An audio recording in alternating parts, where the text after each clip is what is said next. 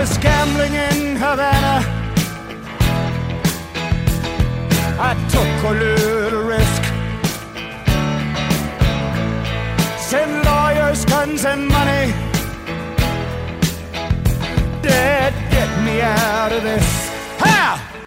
Hello, everybody. This is episode 42 of the Matt Jones podcast here taping this on a Tuesday, May the 31st. Our goal this week is to get 2 or 3 in. I'm trying to tape enough podcasts so that when I go on vacation, we have a couple in the bank. Over the next week or two, I'm going to have a one-on-one with Joe B. Hall as a podcast. Awesome.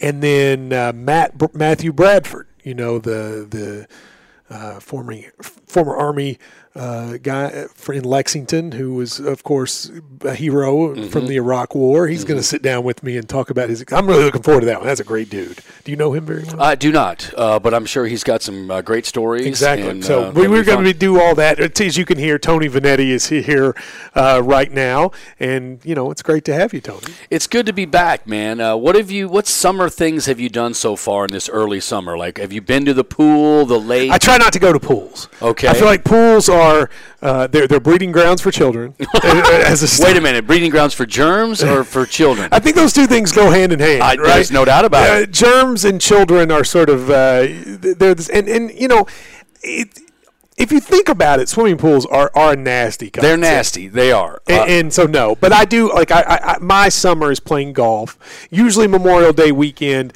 I go to the lake, but I didn't do that this weekend. Now, what percentage of people do you think look good in a bathing suit Almost at none. any given? So what? Give me a percentage. Well, here's the thing. 3%? Ooh, that's a great. That's a great question. So you're asking me what percentage of people look good, not okay, but look good to where you're like, that girl or that guy looks good in a bathing suit. Now, specifically girls, because it's obviously first less of all, clothing. Yeah, I would say less than 4%. Okay, I would agree.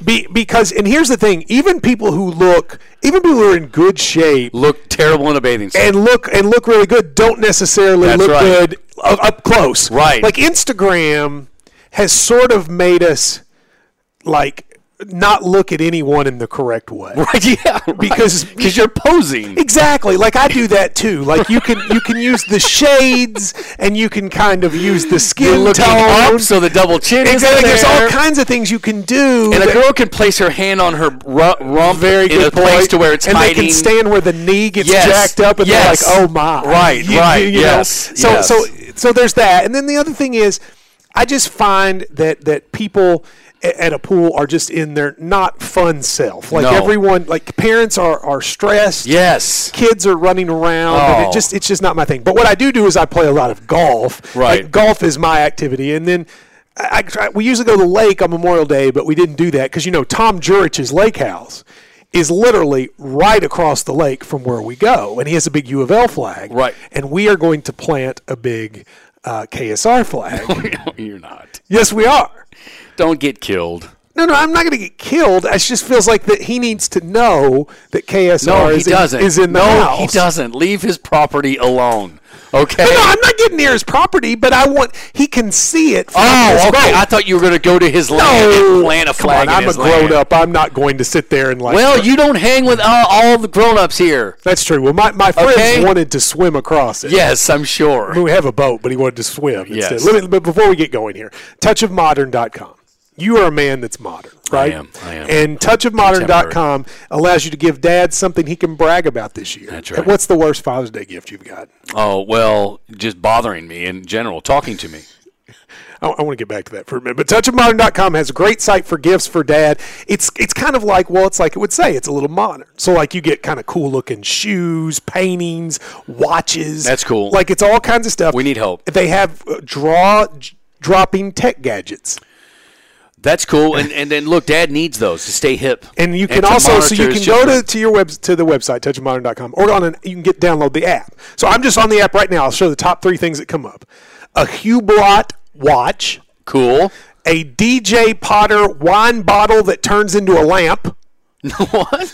Cool. See? All right. And then a Stat Gear survival and rescue tool. Ooh. One of those things that has stuff coming out of all the... I like that. So see, you could get... And every day it changes. I like that. Like every day there's something different. Because you can't... There's at some point you're like, what am I going to get that guy? A glow-in-the-dark phone charger. Your cord is glow-in-the-dark, so you always know where it is. Why hasn't that been invented before today? On touchofmodern.com. There you go. So there you go. Check it out. A good sponsor of the website in the podcast. So now, Tony, we haven't talked to you in a couple weeks. We've been kind of busy, etc.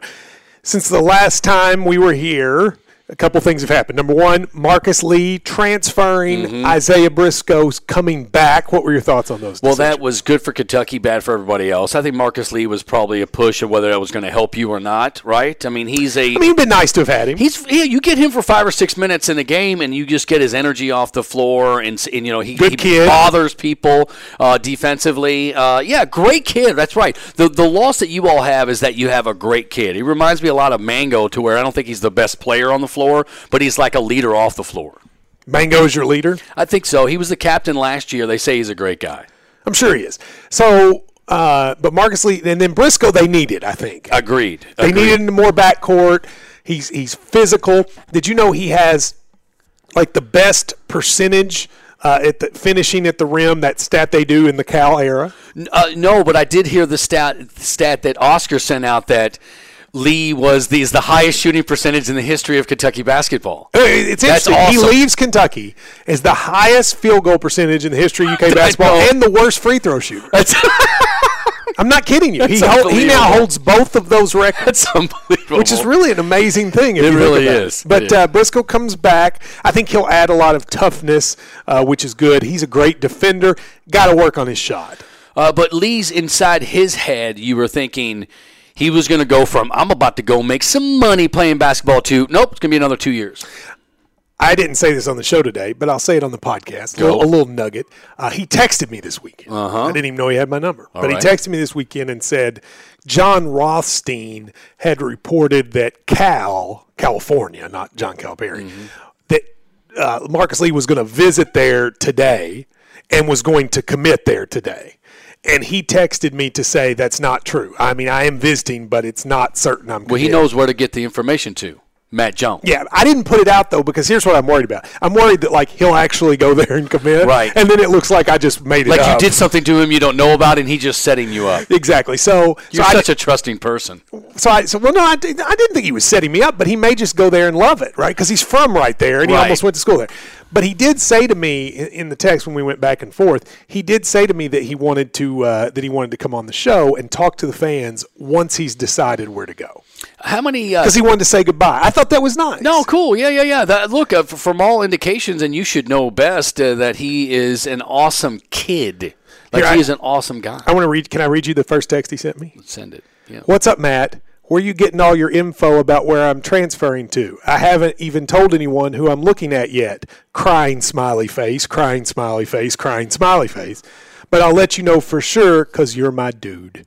Oh, he's your dude. Wasn't that nice? Yeah. Yeah, I felt good. I was like, oh, I'm someone's dude. And and there's weird ways to say that without going, ooh, like it's awkward. Like, you're my dude, or there's he did it in a way that wasn't awkward. It was. I didn't think it was awkward. You're the one making it awkward by just bringing saying, it up. Text messages can Marcus leave a lot Marcus and I are friends. Of the folks that have been at Kentucky, John Wall and DeMarcus Cousins, I mean, we weren't best friends, but we were friendly, right? And now I think E.J. Floreal and Marcus Lee are kind of like that with me. He falls in that category of not a great overall career player for either school, but has a memory in a U of L UK basketball game that will last forever.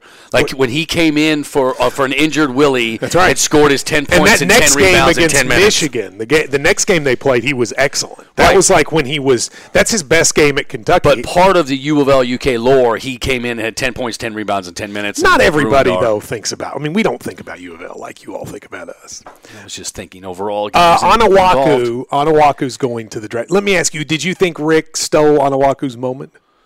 Coming out and saying the day of the decision he's going, and then Onawaku was like, I haven't said anything yet. Like, shouldn't Rick just shut up? He says that about every player. But shouldn't he shut up? Sure. Yeah, I think he should look. Again, that's his call. It's his player. But doesn't he try to steal everybody's moment? Well, I'm trying to think of somebody else that does that a lot. Wait a minute, whoa. You steal every moment. That's false. I set you up to have great moments. You own moments. every moment. I mean, would never. You set your show up to have moments. Yes, but I also recognize when it's time for other people. So when Shannon won his time slot, I made that his moment. It was true. That's and true. I made when you got your new gig, your moment. I feel like Rick wants every single moment to be Rick's. I mean, Rick, I fully expected if Oklahoma City had won last night that Rick would show up at the Billy Donovan press conference and talk about how he had found Billy Donovan. He has that talent. I will say this: when Kitely died, remember that? Yeah, he made it about him. He went to the funeral, and I was like, am I the only one that's noticing this? When he started to talk, he was like, "Remember, I'm the one that brought him from the end of the bench to sitting next to him." That's what he always does. I mean, that was right. that's a great example because that was a very nice speech he gave at It Kitely's thing. Yeah, but I remember, and were you there? No. It was at Rupp. I think I was gone when it happened. But I remember that he led and finished about stuff about himself. Right, yes. Because and the stuff in the middle was very nice, but he led and finished about, like, look at me, I'm Rick Pitino. Do a lot of huge personalities do that, though? I mean, I think look, Cal makes things about Cal. Okay, fine, I may make things about, but there are some people who take it to another level. And I think, we'll never have a human being that does it more than Trump. Right. But I would say Rick is Kentucky's Trump when it comes to making everything about Rick. He did today in the press conference, and again, this is going to run all week, or at least a couple of days, where he harkened back to the 96 team, the 20-year. Yeah, and I like that. He's like, this will be like the 90s. And then that's the other thing he does is hyperbole. Oh yeah, it's always over the top. Mike Marr is the best shooter I've ever seen. I know everyone uses that example, but there are like 100 more examples. Oh yeah, Jared Prickett is the new Larry Bird. Yes, yes. Jared Swapshire will be an NBA player, I guarantee it. Yes. But he and it's twofold. I think everyone cringes. UK guy cringes because you're like, don't ever. That's the greatest team ever. Yes, exactly. You can't compare another team to it. And then U of L fans are like, well, man, come on. Why does he? Do U of L people get like? Why does he always have to compare us to UK? He doesn't do it as much as he did in the first 5 or 10 years of his tenure. The first 5 or 10 years, it was my 96 team, my 93 team. He always compared every Louisville team to Kentucky, and I think it was just because.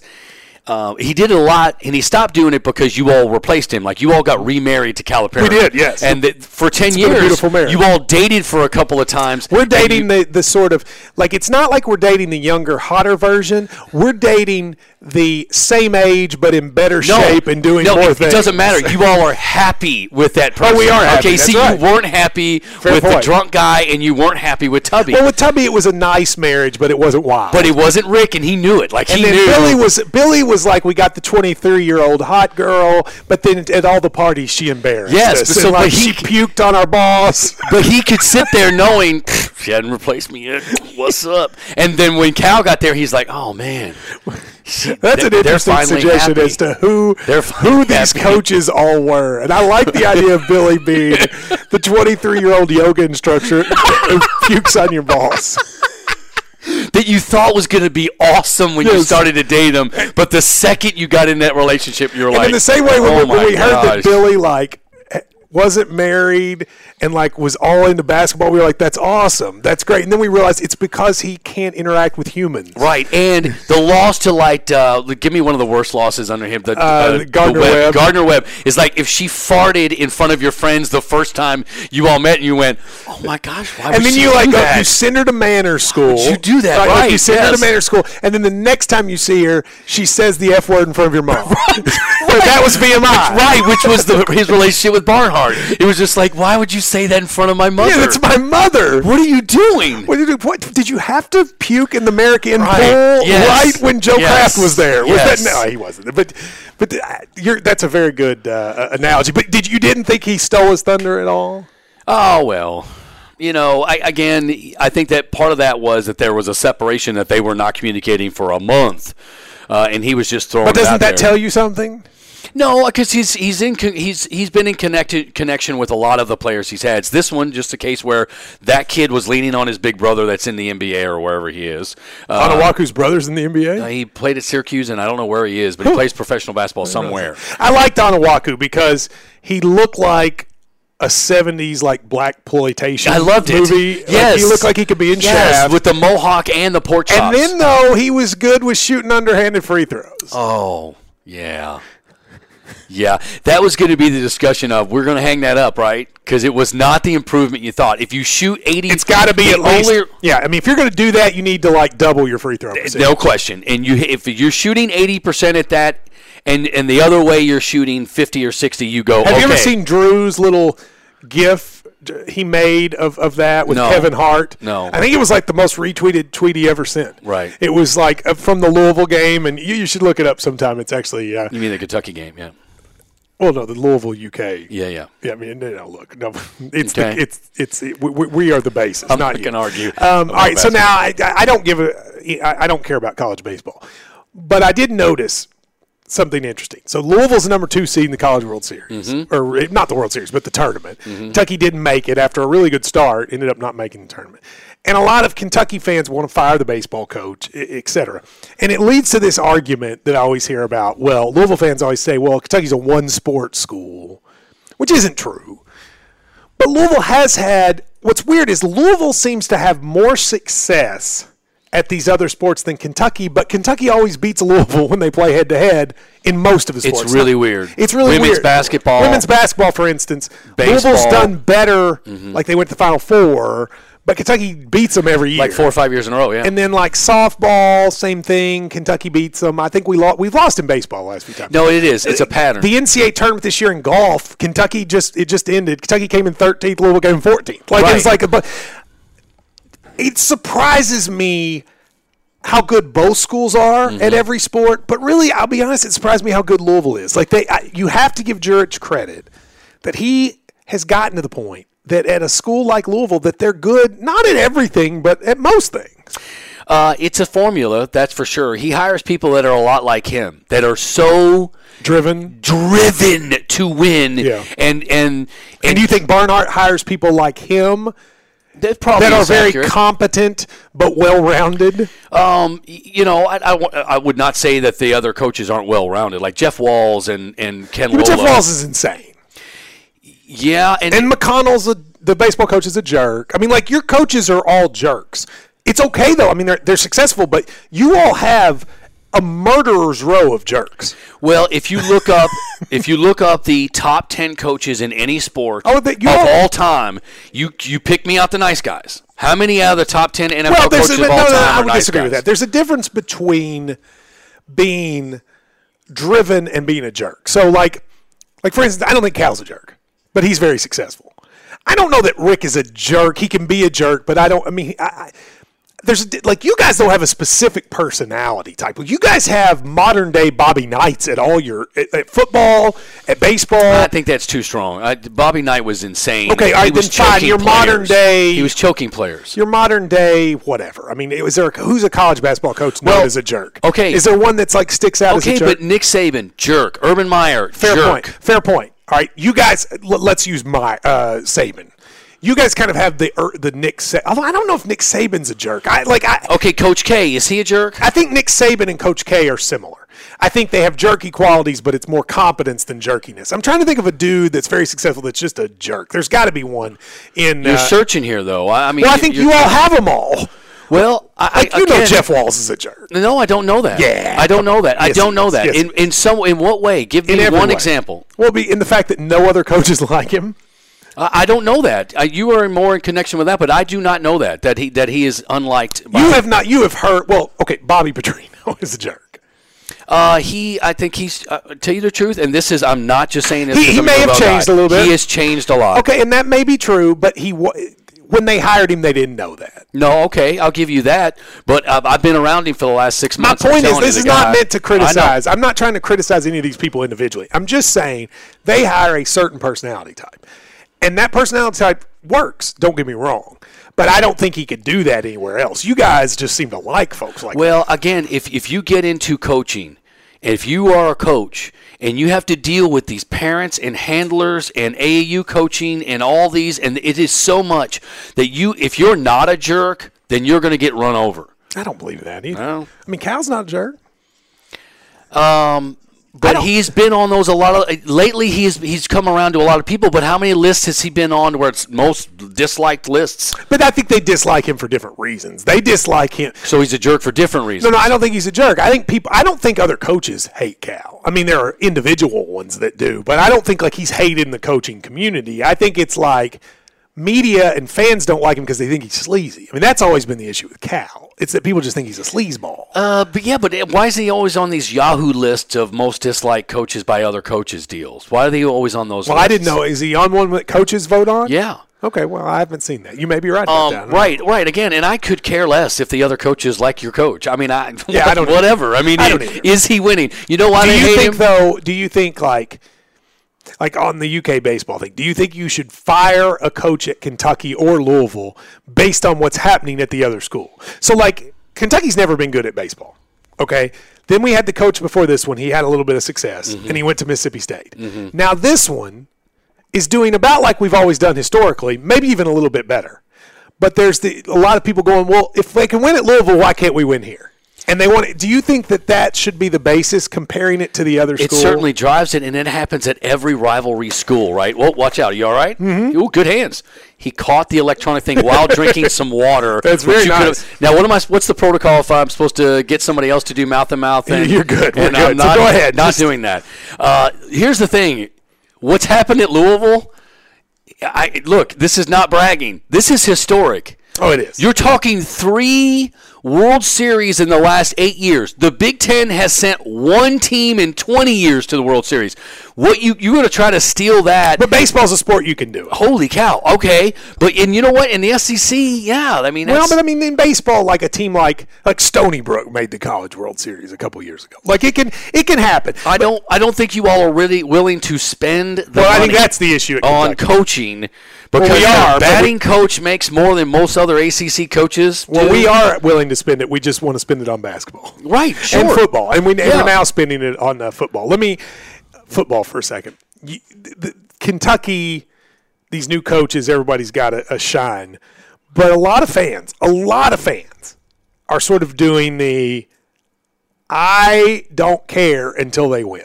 Like their season tickets, Tony, are going to be way down. Like it's not being talked about because it's embarrassing. But they're going to have to say at some point they are way down. Okay. So do you think, how does Stoops, I think the program structurally is in fine shape. But how do you win the fans back? Well, you can do it really quickly. If you are, because listen, you were close last year. But how do you do it? Don't you? He's going to have to win like a big game. I think who is that? Like, he can't beat South Carolina again. They've beaten him twice. Like, he's going to have to go beat. Like, look at the schedule. Beating Southern Miss to start won't do it. The second game's at Florida.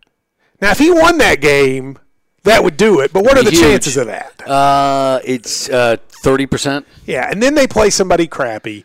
Like, and then they go to Alabama. Like, what's going to be the game that they can win? Yeah. Well, you're going to have to build momentum in the second half of the season like Louisville did last year. You're going to have to build momentum in the second half of the season, and you can do that. But we have 2 games that we have no chance of winning, at Alabama and at Tennessee. We have no chance of winning those games. Right? Agreed. Yeah, agreed. All right, so then we play at Louisville. We play Georgia at home, Mississippi State at home, at Florida. You can beat Georgia. I think you can beat Georgia. I think Mississippi State's better than Georgia. But Mississippi State's easier to beat than Georgia this year. Mississippi State lost all those players. Win either one of those games. It's not off the table. So do you think that's the one that can get fans back? Both of them. Go win them both. Okay. You got to set the bar and go win them. What about beating Louisville? I think that's going to be a tough one. But if they could. Yeah, because it's a rivalry game. All right, but let's say they beat Vandy. All right, let's say they beat Vandy, South Carolina, Missouri, and win 6. Do you think the fans are back? Yes. I do too. You got to go to a bowl game. Go to a bowl game, and I think they'll travel and have fun. You should never lose to Vandy. After I went to a Vandy game and I saw how they don't try. They're not trying. We lost to them last year. Did you see that? I'm there in the game and they have the jumbo screen. Now at Kentucky, the pregame is like an inspirational video, right? Yeah. U of L's got the inspirational video with music and there's opera music and there's like rock and roll. And Vandy, here comes.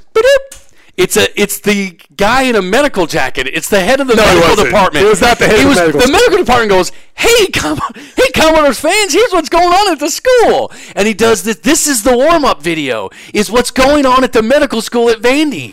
And I turned to whoever was there and I said, Kentucky should never lose to the school. They don't try. They play in a stadium that's worse than Old Cardinal Stadium, which is nothing worse than that. Yeah. Everything you're saying is right, but then they went and lost. I know, and you all had it. We gave away a truck on that game. Oh, that's right. Yeah. I mean, they should have won, but they didn't. What was your take on the gorilla? Accidents happen, and there's nobody at fault here. I agree with you. You're a parent. Mm-hmm. These sort of rock star people who say that they would have jumped in after their kids. What would you have done that? Oh, easily. Yes, I would have. Yeah, you don't that. I don't. Your child, absolutely. You would not hesitate. But you would crawl over barbed wire. But you wouldn't have helped. That's not the point. If you can give your kid 5 seconds to survive, you would do it. But you wouldn't help. Like there's a very good chance that you jumping would have made it worse. It doesn't matter if you're a parent. Well, it does matter. If you don't want to make it worse. No, if you're a parent, you're going in there because you're not going to think, dude. You would do the same thing, Matt. Well, you say that, but these people didn't, and that ended up being the right decision. It was, but I'm telling you, if it was me and John was in that water, no way. I'd jump in. I'd get killed. And maybe get him killed. That's the point of this: is that the gorilla. This is the thing. I mean, you shake your head, but this is what the zoo people are saying. The gorilla, the best situation was the gorilla was fine until it started to get agitated. The noise from the crowd apparently made it agitated. Okay. If you jump down there, first of all, what are you going to do? I mean, let's play it out. Let's play it out. I want to play it out. Okay. The kid is there. Yes. Gorilla has your kid by the hand. Yes. What are you going to do? I think isn't there a posture where you go down and you have your head down and then you have your palm down and up and you show them that you're there. Okay, but you're saying all this like you again when you're jumping over into the thing. Mm-hmm. Again, I want to play this out. Right. Like, when you're jumping into the thing, Tony Vanetti. Yeah. You're doing that on sheer energy. Like you're not thinking. No. Okay, so let's play this out. Mm-hmm. You're telling me that you're going to be so out of control that you jump down there, but then you're going to think, okay, the way to walk up to the gorilla is to walk. No, you're going to hit the thing, aren't you? No. Well, then what are you going to do? No, can I tell you my gorilla story? No, before you get to the gorilla story, I want to know what you're going to do. First of all, I would have to stop my wife from going because she's mean as a snake. And I love her dearly, but I married her because she's mean as a snake. She would hit the gorilla. I would first, you know why I wouldn't be in the pen? What? Because I would be preventing her from climbing over barbed wire. You're still not answering to me what you would do. That's not life. Life you just go and do. Okay, so then what? So you're in it. I'm in my posture. I'm showing him like this. This is in all the movies. This is all the movies. By the way, for people, he's down on his knees. He has a paw out. Okay, it's almost like a Tebow thing, but I have my head down. You realize, though, that once you get down there, there's not going to, what are you going to hit it? What are you going to do, stand around and watch some gorilla with your 4-year-old? Well, that's what they did, and it worked. I know, but at that point, I'm not trusting zoo guy. But you're going to trust you? You have no talent. Dude, I know. I mean, I would trust zoo guy over you. I know.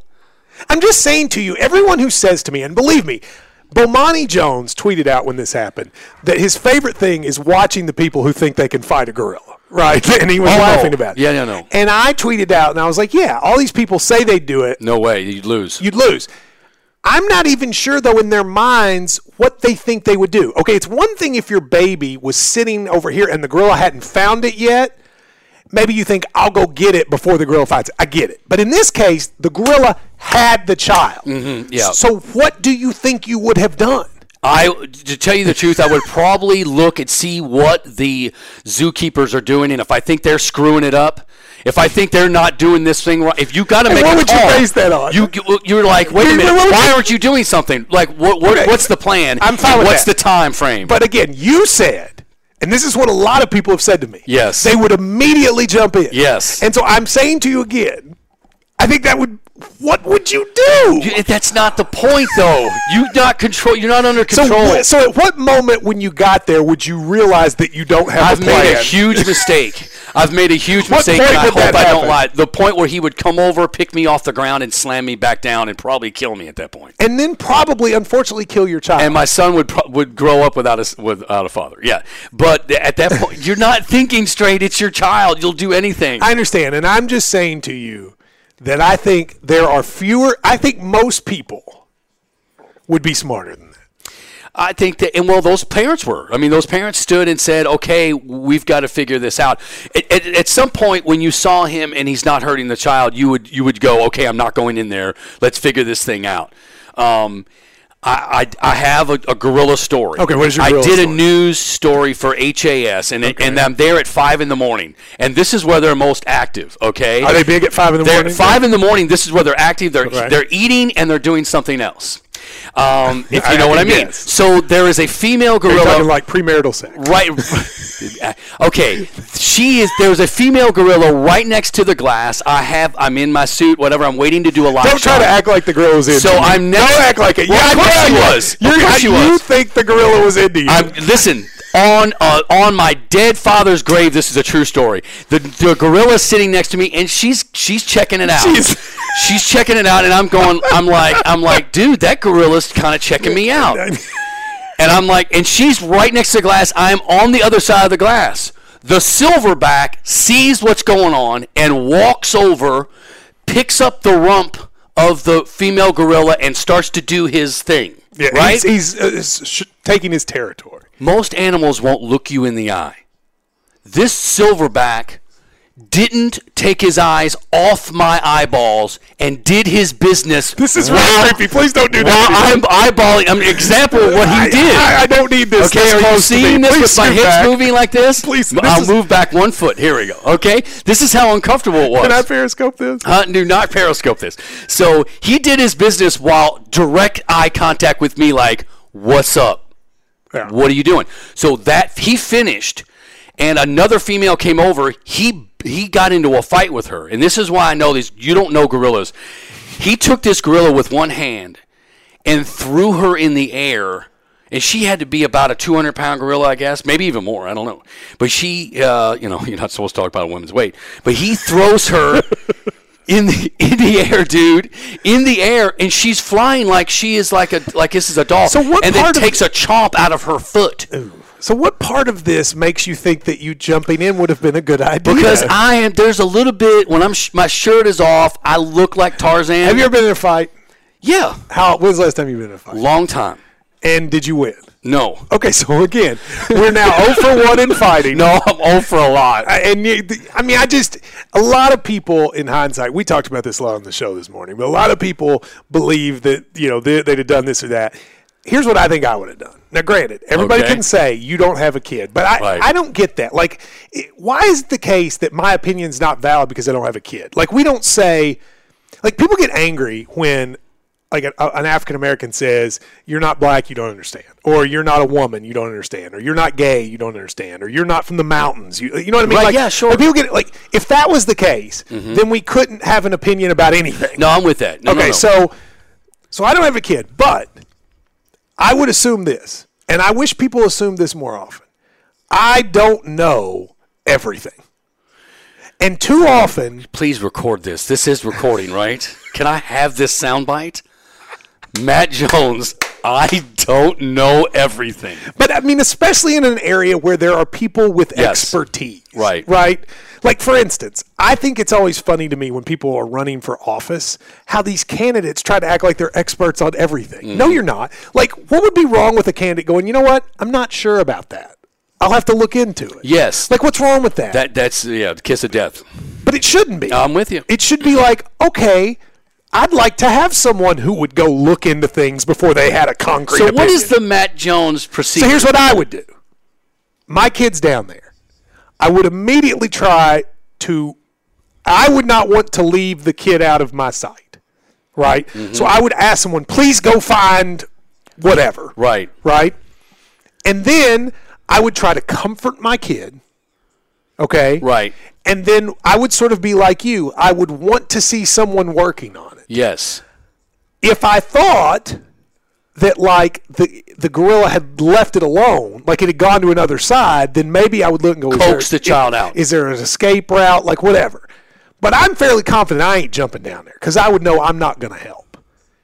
I wish more people thought like that. Well, you probably would have. And you know what? In hindsight, and I'm thinking you could say, son, if the gorilla goes away from you, you go, get out of the water. Get out of the water, crawl. Because he's 4, he'll understand that instruction, whatever his name is. You need to get out of the water. But on the other side of that argument, as you said, I lost the last fight. The reason there are 4 of them, 2 of us, and I'm ready to run out the back door. And my buddy grabs my hand and says, no. You don't win them all. Let's go. Yeah, you got to go in there because you don't win them all, dude, but you got to stand there and go. See, I would think, like, the part of it that would not have is I would think me going down there will endanger my child. It won't help. Right, that's true. It won't help my child. It will endanger. And here's the other thing that people forget. Let's say you jump down there and grab it. Where are you going? You're not going anywhere. You can't get out. Yeah. I mean, where are you going? You're stuck. I know. So back to the situation. Let's say you go grab your kid. The bottom line is you will not be safe until they shoot that thing anyway. So you going down there can only hurt. It would probably you would have to probably the people that are working there also would probably try to prevent you from going in there anyway. I would hope so. Yeah, and then again, you're going to have to. I don't know how the parents did not. I mean, they showed a good judgment. And you know what? Do you blame the mother?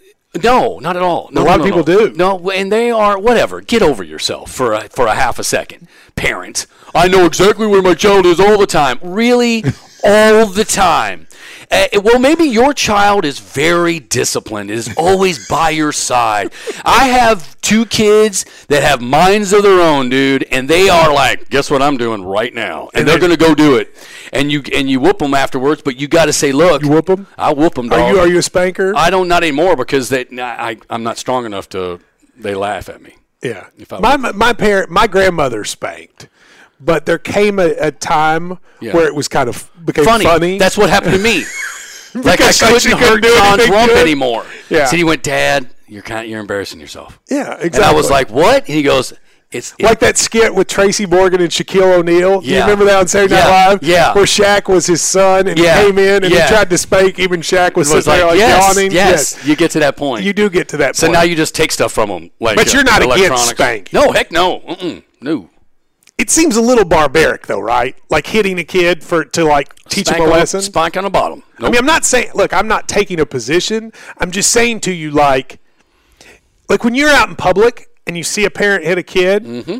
Oh, doesn't that look bad? I don't do that in public. I don't do it in public. What difference does that make? Because I think it is. But when you see someone do that, yes, you know how it makes you feel. Yes. So what makes you think that's good for you to do?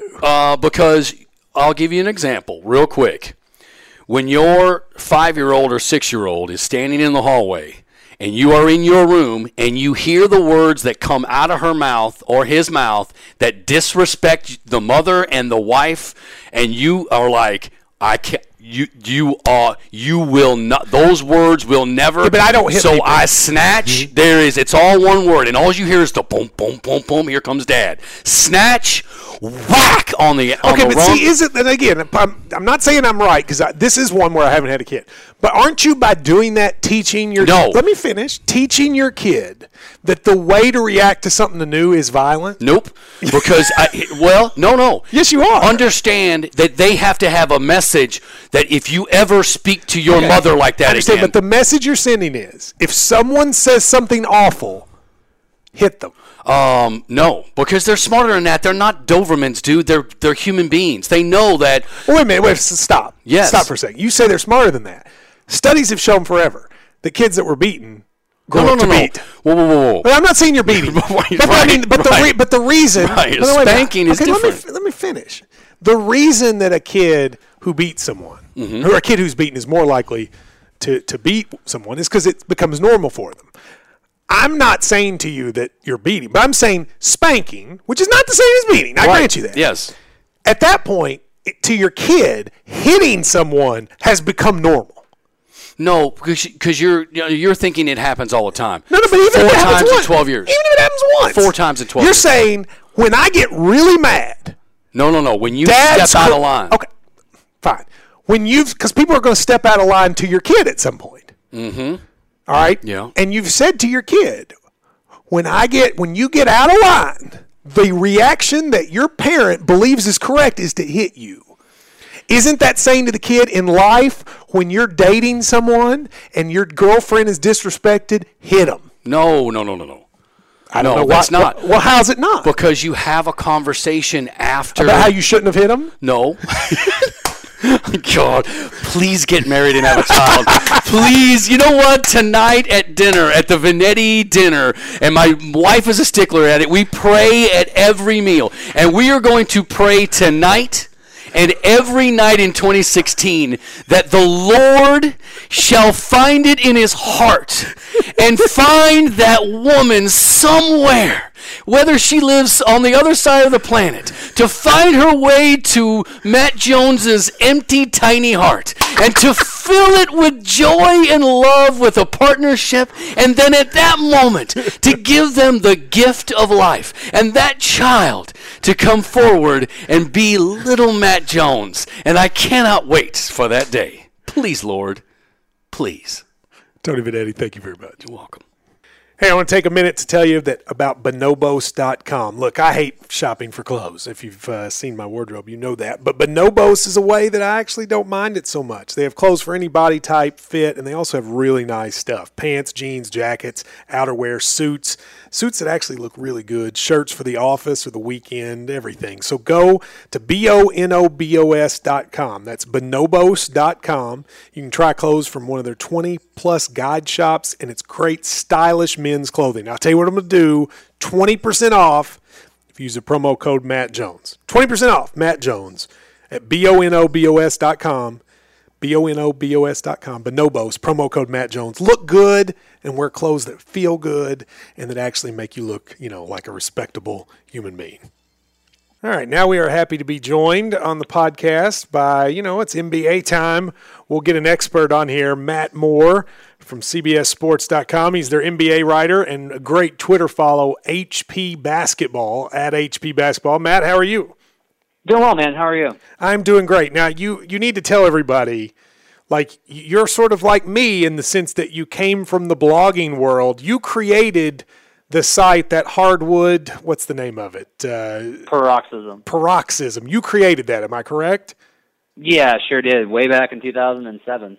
Yeah, that was, we were a little bit before that, but that was sort of in the early blogging days. Did you ever think that would become your career when you did it?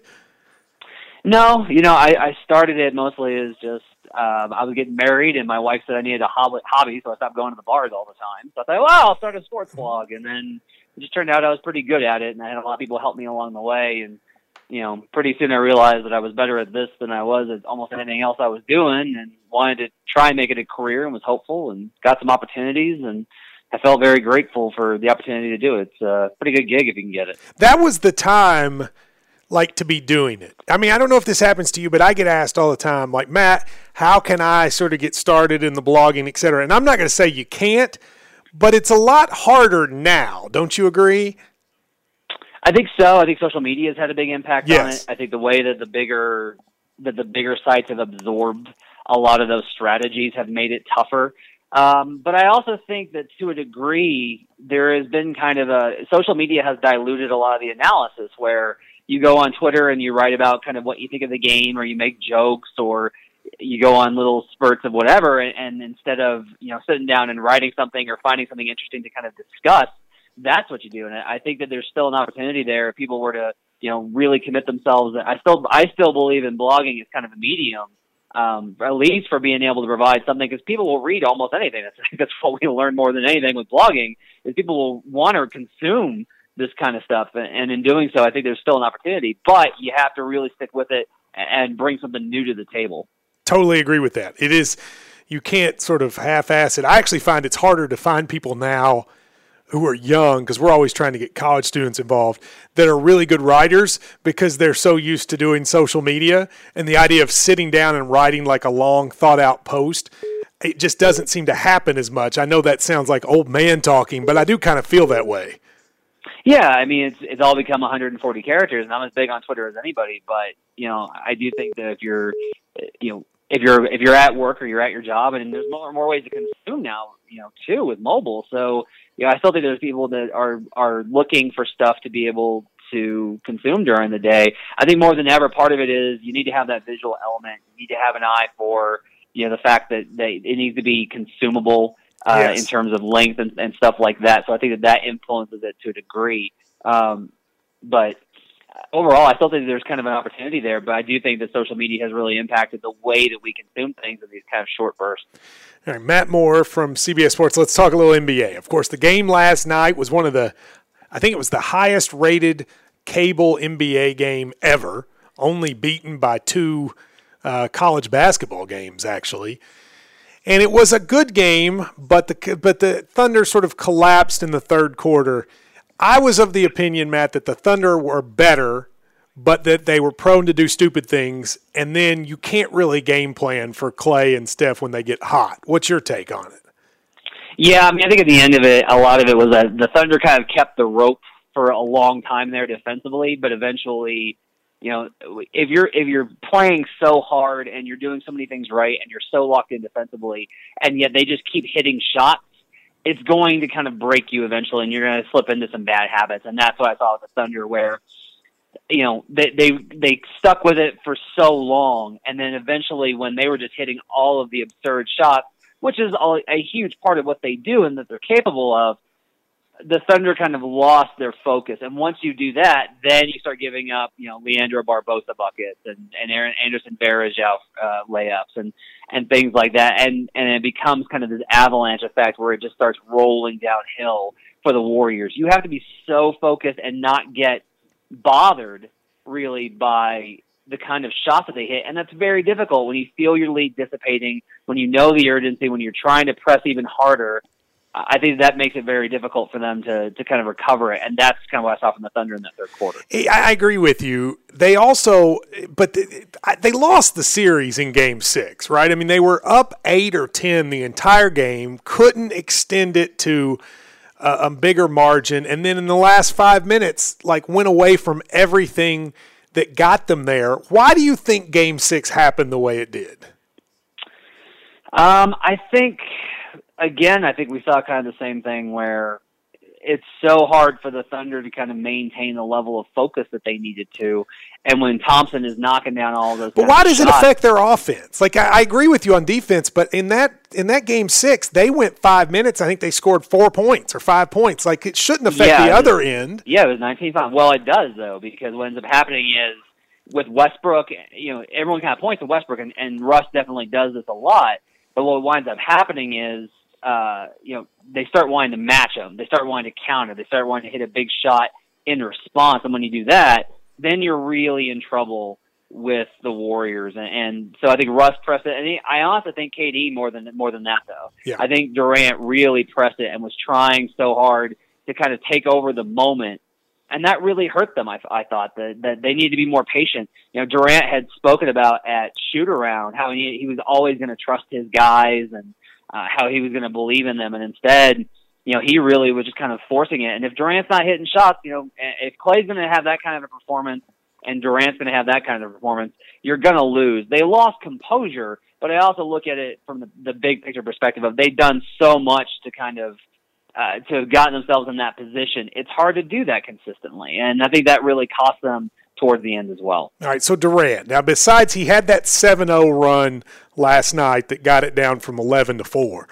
But besides that, down the stretch in all these games, he wasn't great. And then I go back even years ago when they played LeBron in the Cavs series that year, he had the same thing.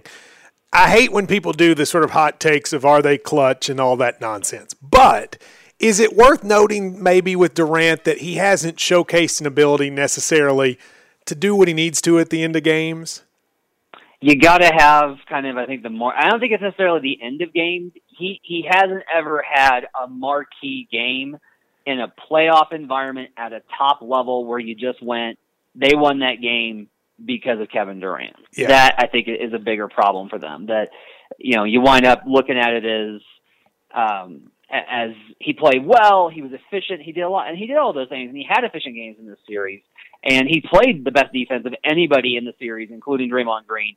He played the best of really anybody, I think, overall, with, maybe Westbrook during times, but if you're not going to be able to deliver those shots, that's what you get paid to do. More than anything, you get paid to hit shots. That's why you're Kevin Durant, and without that, I think that they really struggle, and he needs to have that kind of a moment in his career. Otherwise, he's going to be kind of left wanting. They needed that from him, especially in Game 7. They needed him to just come out and say, you know what, to heck with Steph Curry, I am the best player. I'm going to win this game now. We are winning this game right now. Yeah. I like Billy Donovan. I mean, I know he coached Kentucky's rival for many years, but I've always liked him, and I'm a big fan of a lot of the NBA writers. It seems like all of you guys are friends, and I would listen to Bill Simmons' podcast, and he'd have all these people on, and the consistent thing all year was to mock Billy as a coach. I think a lot of that was just because he's a college guy, and there's just this notion that with the exception of Brad Stevens, no college guy is good enough in the eyes of NBA writers. But do you think that was a mistake? Clearly he had a great playoffs. Do you think it was a mistake all along? Do you think he got better? What's your take on Billy Donovan? I think we learned some stuff in this series. I think that the playoffs taught us a lot, kind of about coaching, because there were huge question marks throughout the year with Donovan. And the nice thing was that if you talk to Donovan, he said the same thing. He admitted throughout the entire playoffs, I'm learning. I'm in the process of figuring this out. There's still a lot that I don't know and that I don't get. And his openness and willingness to talk about that, I thought was really refreshing, to be able to say, you know what, there are times when I make mistakes. He deployed a lineup versus the Spurs in Game 2 that was, or in Game 3 rather, that was just a disaster. It was a small ball lineup with Durant at the 4, Kanter at the 5, didn't have shooting, Cameron Payne was out there, and it was just a nightmare. And he admitted that was a mistake. We just can't do that. We cannot go small against the San Antonio team.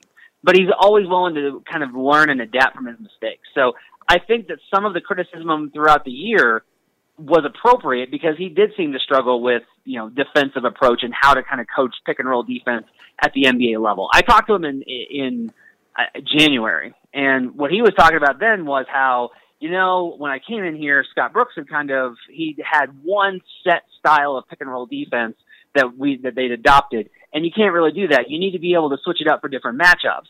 Well, by the time the playoffs rolled around, they had struggled so much in that area. He abandoned that and gone to, no, you got to have one thing that you're doing. We're dropping the bigs, we're pressing with the 4s, and that's how we play. And simplifying those concepts was something that he learned is really valuable for making sure that everybody's on the same page, because communication is so key. It's less about what you do as it is about staying within the framework of that. So I think it was a learning experience for him. I think the criticism was justified. I think the idea that we passed him off as, he was a bad hire or couldn't do it, I think that was a mistake. But is it part of it also, though, that folks? I mean, I say this with the respect, because I wouldn't see what these people write if I didn't like them. So but there's a notion, and I think this has come with the analytics era, which I'm a huge supporter and love to read. But there's a notion from sort of these writers and NBA types that they know basketball almost better than the coaches. That we know these numbers so much. I remember everybody kept saying, well, why doesn't he play Cameron Payne? Well, maybe he doesn't play Cameron Payne for the reason we saw in the playoffs, which was you can't win with Cameron Payne right now. Why is it, am I wrong in saying I feel like sometimes these folks really believe, especially the younger, good, intelligent NBA writers, that they're smarter than all of these coaches? I think it winds up becoming a hard thing if you don't cover the games. That honestly is a huge part. I agree with that. That's a good point. Go ahead. Because if you talk to him, you don't wind up talking to Billy Donovan and thinking that he's not a good coach or doesn't know what he's talking about. You think the exact opposite. You walk away going, wow, he's a really thoughtful guy that's thought a lot about this, and obviously he's won all these championships and had this success, so perhaps I need to have some faith and trust in him. I think on the other end of it, there's a real problem with you mentioned the analytics, and so it's less about analytics because that's like a buzzword, as it is about the data says. Yes. And if the data tells you that like a lineup is bad, the data just tells you a lineup is bad. It does not work. How you adjust to that is kind of interesting. Like, should you say, well, he's Billy Donovan and he knows? Or should you say, well, look, this just clearly doesn't work. Like, if you look at it, it has failed every single time out. Because otherwise you get there's two extremes. Because otherwise it becomes you don't say anything. Yeah, I agree. There's got to be a balance, and you're exactly right. There's got to be a balance. I think the key is you do have to have the attitude. Like, you should not. Byron Scott is one of the most thoughtful guys that I've actually had a conversation with. I talked to him a couple of years ago when he was with the Cavs, and he gave me the time of day to actually sit down and do like a sit-down interview. And I talked to him about like Kyrie's development as a point guard and Dion and whether he can be a starter and all these things. And he was really thoughtful and helpful. And then he goes to LA, and I can't defend any of the decisions that he made. I just can't. You can't look at how he handled D'Angelo Russell. You can't look at how he handled their defense. The fact their defense was the bottom in the league or the second worst the 2 years that he was in LA. You simply can't get around that. Do I think that Byron Scott knows more about basketball than I do? Absolutely. Do I think that Byron Scott made mistakes that I could not help but see and think about?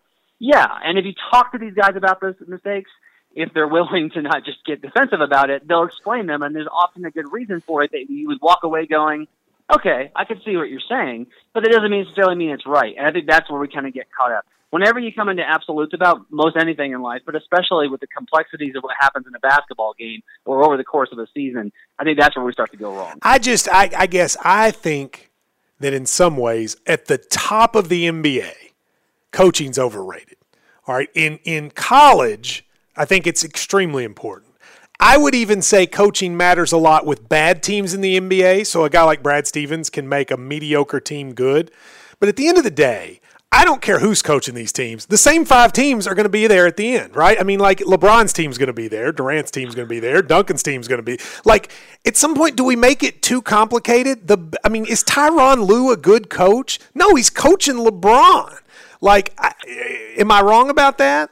Yeah, I think you are. And the reason I think you're wrong about it. But show me where a coach has kept that superstar from having success.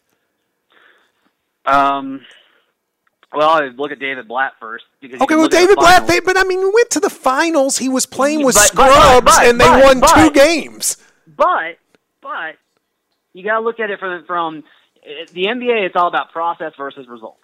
That's the question, okay? As you can look at it, you say, but they made the finals. Did they make the finals because of David Blatt? Or did they make the finals because they had a really weak Eastern Conference? I don't think they made it because of David Blatt. But I'm telling you, I think that unless you were just a train wreck, if you have LeBron, you're in pretty good shape to start with. You are. Look, here's the difference, okay, is coaching is not more important than talent in the NBA. I think in college it is. I agree with you. Coaching is more important than talent in college because you're dealing with a bunch of 19-year-olds, very few of whom can shoot effectively. I agree. So it doesn't really, your coaching is way more important in college. In the NBA, you cannot go anywhere significant without star talent. I agree. Daryl Morey knew this, and that's why he got James Harden. It's why he got Dwight Howard. It's why that he had all these he had really good teams that were efficient and effective, but he was always searching for that star player. And the reason is you have to start there. However, the Golden State Warriors had this exact team in 2013 and 2014. That's not exactly true, though. They had Draymond Green was young and was just coming in the league. I mean, now look, I'm not saying Kerr's not better, but I mean, Steve Kerr does not make Steph Curry make those shots. Like a big part of their offense is they hit crazy shots. And, they do. And so, like, Steve Kerr doesn't make that happen. No, but the other things, when Steph is not the in-between possessions, when you see the Warriors making the short roll, when they're actually creating good looks, when they're sharing the ball, when they're pushing the pace, the Warriors are the first team in NBA history to lead the league in pace and defensive efficiency. That was last year. That's a fair point. But I guess I would put it like this.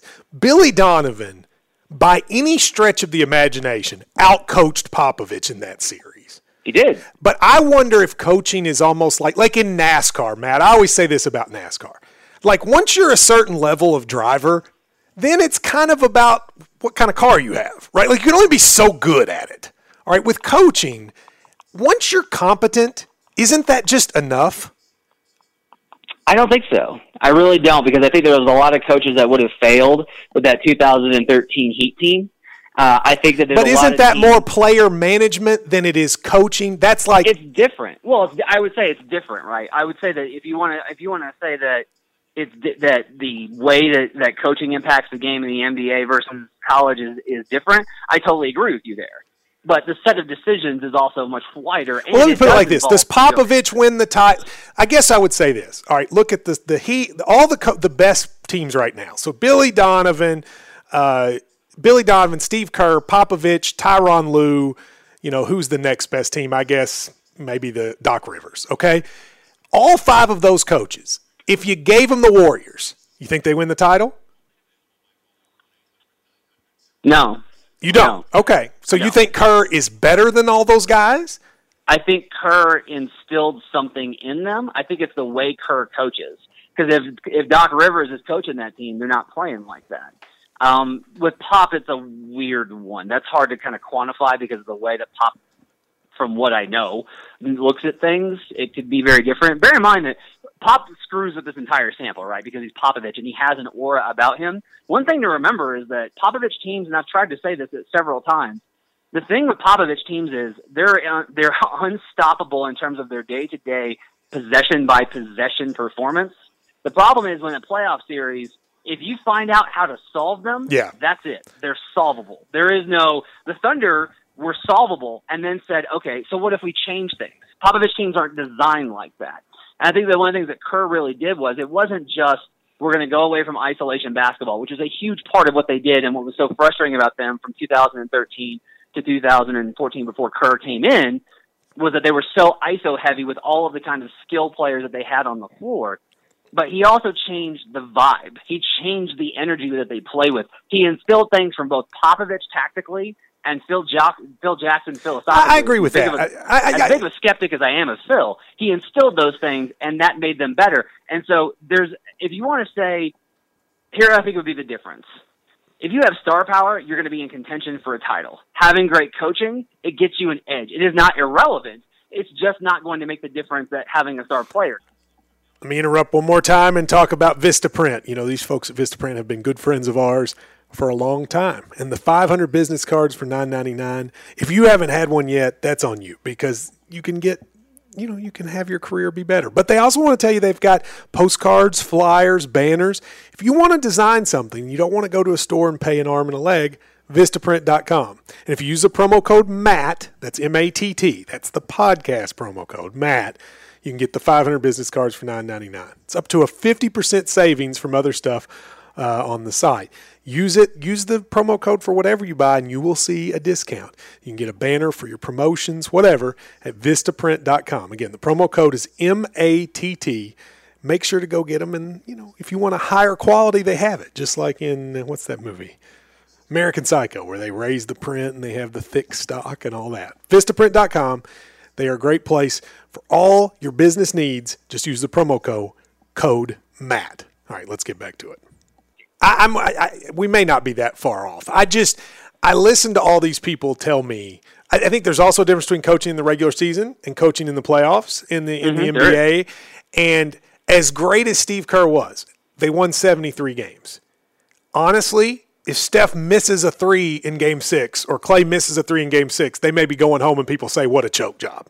And was any of that because of Steve Kerr? It wouldn't have been Steve Kerr's fault if they had choked, and it wouldn't have been Steve Kerr. It wasn't Steve Kerr why they made that shot. I disagree. I don't think it would. You don't look at that situation and say they lost because of Steve Kerr. But I think we would have looked at the situation. I would have looked at the situation and been like, what the hell was Steve Kerr doing throwing out Anderson Varejao in these series? But see, now you're making judgments based on like minuscule events. Again, I'll go back to this. There was that moment. But wait a minute. There was in Game 6. Let's just talk about how it played out.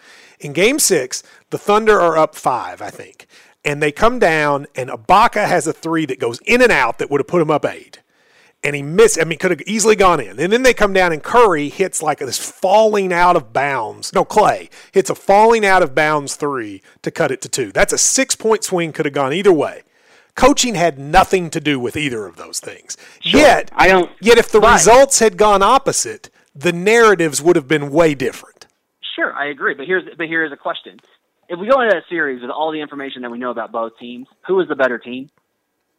Well, you would think the Warriors were. Right. So if we have a very good reason to believe, based off of the process, not the results, but the process, the way the Warriors played, the data, the skill sets, the question marks of Dion Waiters' decision-making, the inexperience of Billy Donovan, we all expected for it to be a pretty dominant Warriors series. Very few people selected the Thunder to push them beyond 6. And most of that 6 was based off of, well, they did push the Spurs, so we're going to give them respect. I took the Warriors in 5 because that's how big of an advantage it looked like. The Warriors did not play up to their potential, and that includes the players, but it also, that performance, that readiness, that mental preparation and emotional energy that they lacked in games 3 and 4, when the Thunder, the 3rd seed, stomped them, that falls a little bit to the coach. It's never one thing. It's about all of the possessions. Yeah, I agree, but we don't. I think you're trying to quantify something that's not quantifiable. Did they have mental energy? What in the world does that mean? I mean that. No, but I know. That doesn't mean anything. But that's the thing, though, right? Is like if we start going into analytics, then then all we wind up coming down to, then you wind because then you run into maybe more just danger. Guys play better, and then there's also a matchup thing that people like. For instance, I think. And I could be wrong about this. I think Cleveland would beat Oklahoma City. I think they're going to lose to the Warriors. But I think it's because of matchups. I think Cleveland, their defensive issues could be hidden a lot better against Oklahoma City, and they're not going to be able to be hidden against Golden State. I totally agree. And it's so, all of these things. But that's all matchup stuff. I don't think it's coaching. I mean, when I look at Tyronn Lue, I don't think he's particularly good. I don't really know anything about him. They look like the same team to me they did before. I mean, their record is essentially the same. I mean, like, what difference did it make that they made the change? There are differences. There are differences if you look at the data, and there's differences if you talk to the team, and there's differences if you watch them on film. There's differences in their level of energy, which does really matter in the NBA. But is any of that just because they didn't like David Blatt? I think so. I think a lot of it was. But that's not coaching. That's just they don't like him. True. But I think that Lue being a guy that they do like means that he's connected with them in some way, and you have to give him credit for that. No, it's just not a matter of, like, Lue's nice, because actually it's been the opposite. Lue has more accountability for them, and I think that's really empowered them. From what I've come to understand, there was a huge lack of that with David Blatt, and you can't survive in the NBA without accountability for everyone on the squad. There's got to be accountability 1 through 15. Well, before I let you go, by the way, that was a great conversation. I really appreciate it. I want to talk just about the Kentucky guys in the league real quick. If you could, a couple questions. If you could only have one for the future, you taking Towns or Davis? Towns. I love Anthony Davis, I do, but Towns showed so much, not just from his production and efficiency and skill set, but I keep going back to this. There was a play in the regular season where he found an open mid-range jumper and knocked it down. Like a great shot, and it was actually like a key moment in the game. And he runs back up the floor, and he's cursing himself. And he's looking at Andrew Wiggins. He's like, I'm so sorry. I got you. I'll do better next time. And he had not seen Wiggins on an open look that would have gotten a dunk out of it. He made the shot, and yet he was still really mad at himself for missing that pass. You do not see that kind of maturity for players at his age. And as great as I think Anthony Davis is, I got to take Towns. Yeah, he's the greatest kid. I mean, look, I've been doing this now for 10 years here. He's the best kid that's come through here in terms of off the court. And then you put in that talent.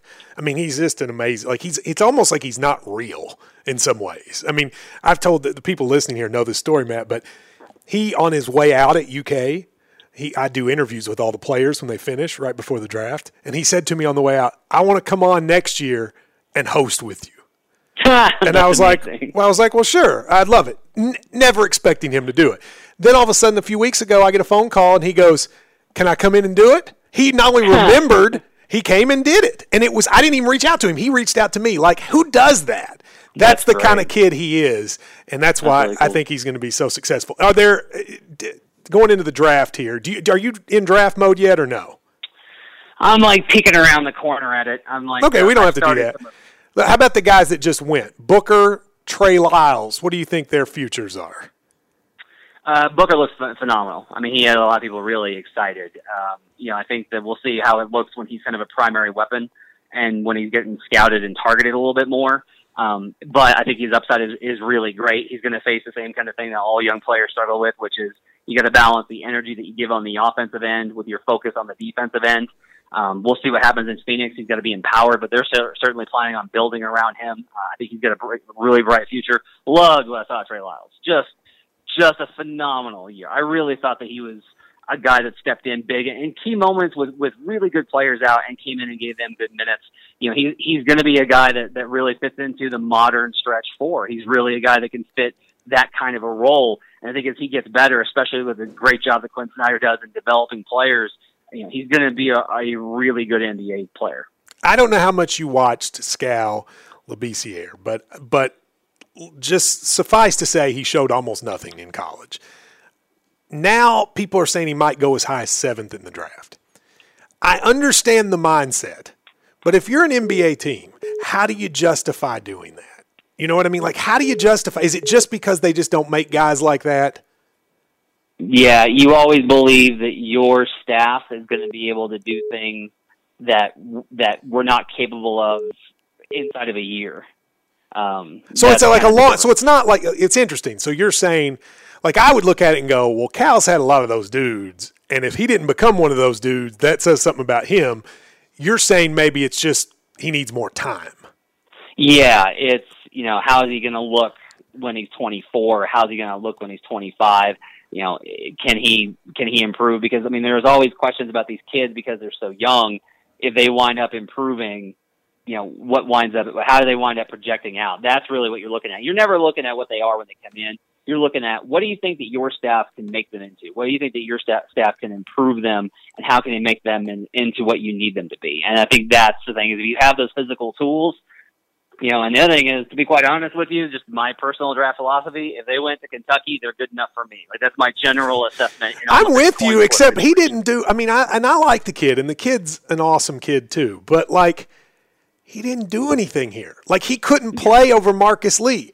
The Combine people just told Marcus Lee, get out of here. You're not going to get drafted. And Marcus Lee was better all season than Skal. And so at some point you go – but I guess the counter to that, somebody like Steven Adams, right? Because he didn't do anything at Pitt and now has become a great player. Yeah, I think a lot of it is that the games are different. It's not better or worse.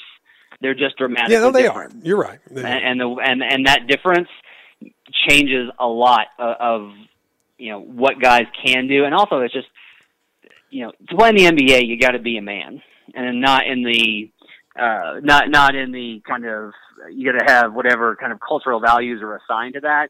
It's just, you got to have a frame, you got to be able to withstand injury, and you got to have gone through what happens in life to prepare you to be able to come in every night and focus like that. When I was 19, I was so easily distracted I couldn't hold my attention for a movie. It's a different kind of situation. As you get older, and when it's your job and this is what you do every day for 9 months, is you come in and you go to shoot around and you do practice and you go through your strength and conditioning, and you go through all of your training sessions, and you go through film, and you do this day after day after day, and you mature as a person. How do you wind up on the other side of that? And that is what makes the draft such a crapshoot, but it's also what makes so many teams willing to take risks like they will probably on Skal. Last question.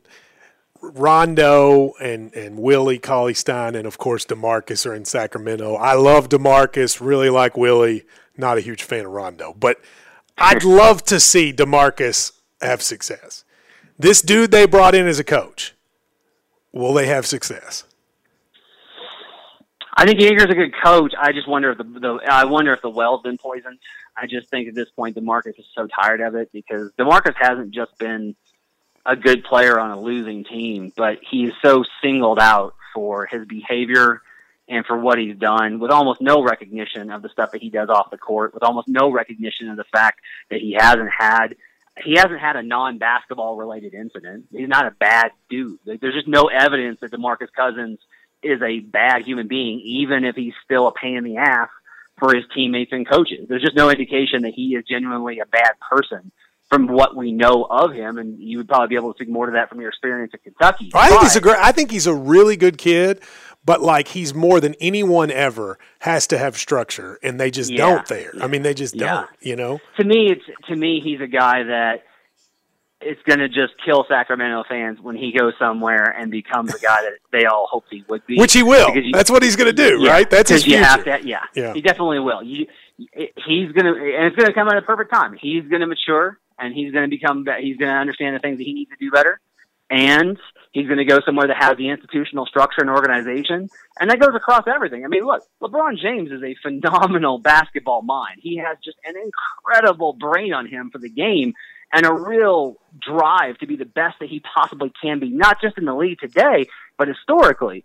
He struggled in Cleveland because they don't have the institutional structure that Miami does.